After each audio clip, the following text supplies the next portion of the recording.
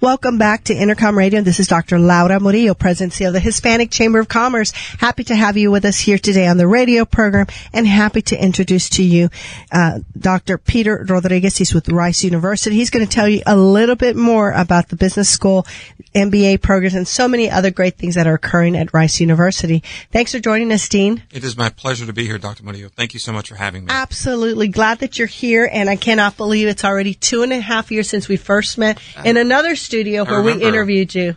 No, time really flies. It feels like a shorter amount of time, but it's been filled with things, as you know how that goes. When you're full and busy, time flies, and we're having a lot of fun, too. So in your 2.5 years now at Rice, what are some of the things that have really either surprised you or impressed you about Rice University and the city of Houston? I think the two things that impressed me most. So one is that Rice is small enough to be really tight-knit, so I was really welcomed into the family quickly.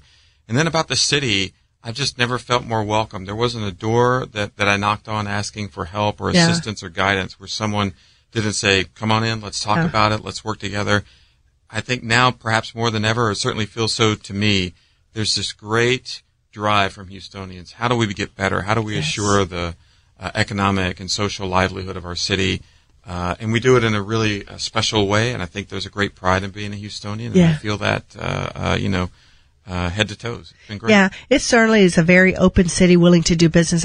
Before meeting with you today, I had an interview with Bloomberg, and they flew in and wanted to talk about business and trying to really look at Houston as that model of the epicenter of entrepreneurship, number one, but also big on their agenda was the impression they had in terms of collaboration.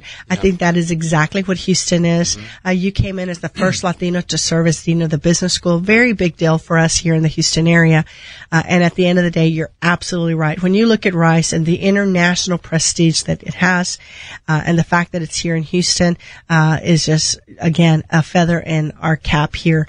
Let's talk about a little bit the Consortium for Graduate Studies in Management. What is that, and why is it important? So my very first act as a dean, in fact, I wrote a letter before I even formally had the job to the Consortium for Graduate Studies in Management, which is an organization I've worked with before. And what they do is they provide access to top MBA programs for underrepresented minorities and people who work to promote diversity and inclusion.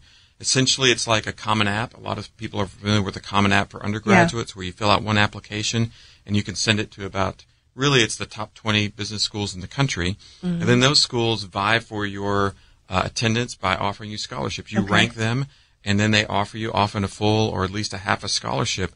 And what's so good about the consortium is even before you start an MBA program, you attend a job fair with great firms like Google and Amazon and Exxon and Chevron, and they try to give people internships and jobs even before they start the program. So you get funding.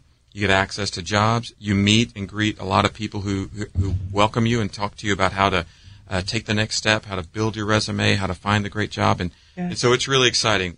We had to get voted in, so Rice was voted in, or I should say the Graduate School of Business was voted in. Yes. And we welcomed our first class this fall, and we're out there again working for it. And in a very nice thing, this summer, this June, the consortium's orientation program nationally will be held in Houston.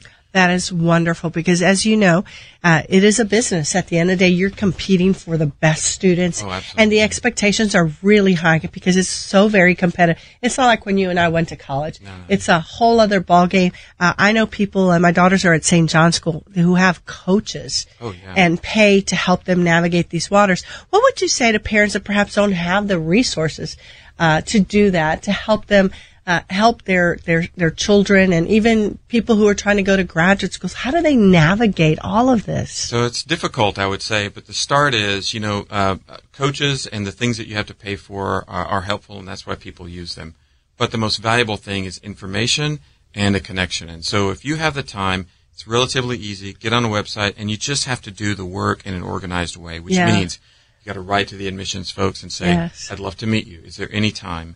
And if you can make it, or if you can send them on the visit day, just get started early. Planting those seeds in your child's heads will give them a heads up. And then on the other side, you're right about the competition. It works both ways. It feels like all one way, like, oh, we have to compete to get in those doors. But as soon as you show your ability and appeal, it reverses. And the admissions counseling staffs and others are working to find you and bring you through. So get involved, write to people, and never be shy to ask for help. Yes, ask Just questions. Say, I need help. I'm trying to do this. Yes. Let people know what you want, and you'll find that they'll meet you at least halfway. So Yeah. I think the biggest challenge is just write to somebody, make a personal contact, kind of work the system. Yes. And it'll play really well for you. Well, and I think now, when you look at Rice, we have so many Latinos in particular who have gone through your MBA program.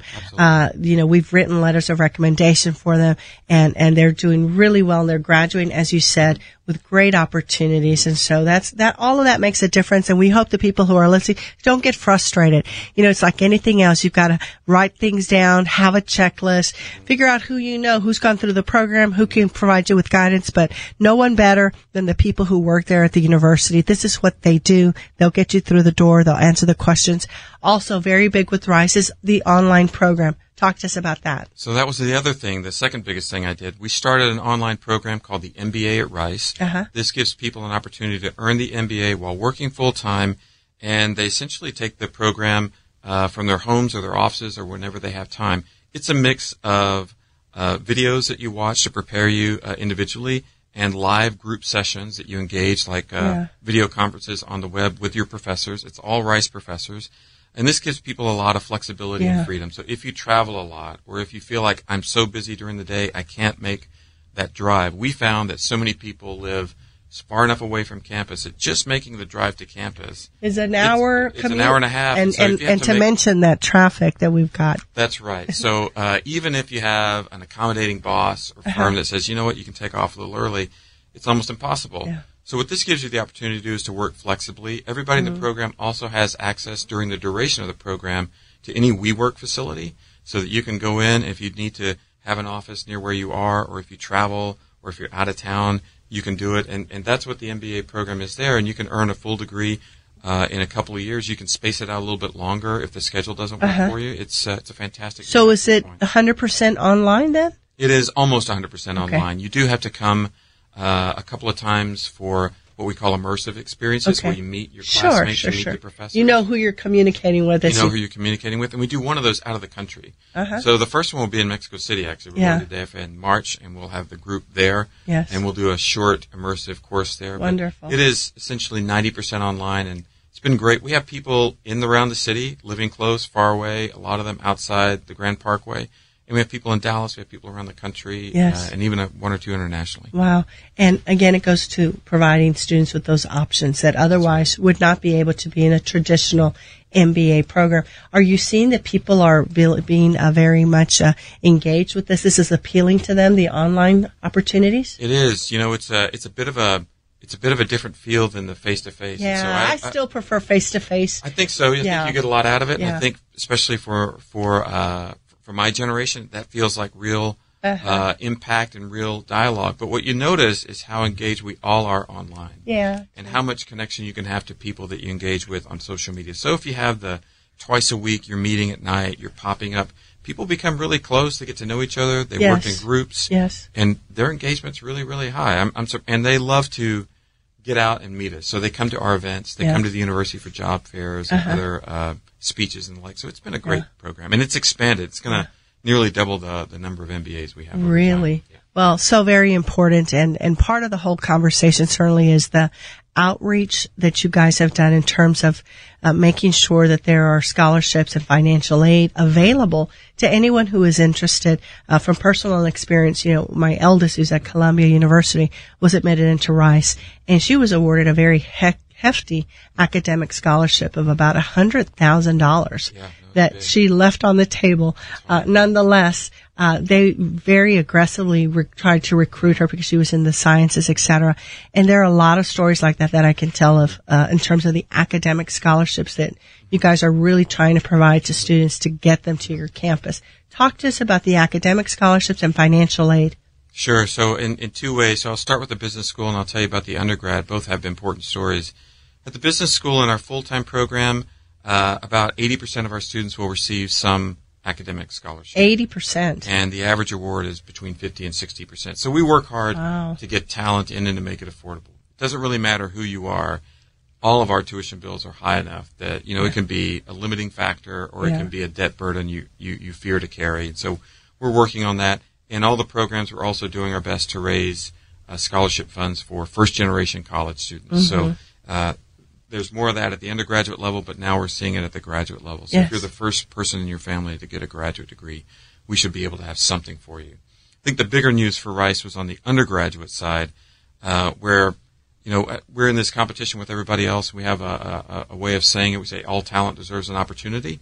And so the goal is now to make sure that anyone at certain income thresholds doesn't have to fear or worry about their access. So the new targets we have now, in addition to merit-based scholarships for academically strong students, are, and what we say is, if you got into the school, you're academically really good. So that should be the first big win. Anyone whose family earns less than $200,000 a year is awarded a minimum of a half scholarship. It can be more. Anyone whose family earns less than $130,000 a year will have a minimum of a full scholarship. And anyone whose family is less than $65,000 a year will have all tuition, room and board, and fees paid.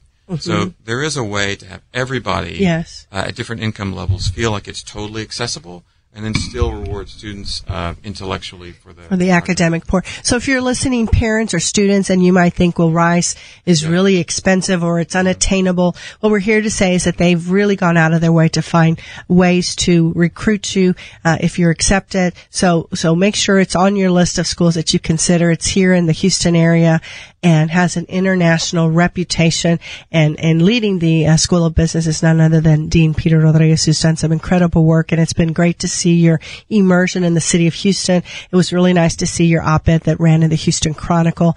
You get it. You get the importance of the city being international and the role that Rice University can play in connecting those dots. I just recently was in DF at the inauguration of the Mexican president, was able to meet with a couple of folks on his cabinet.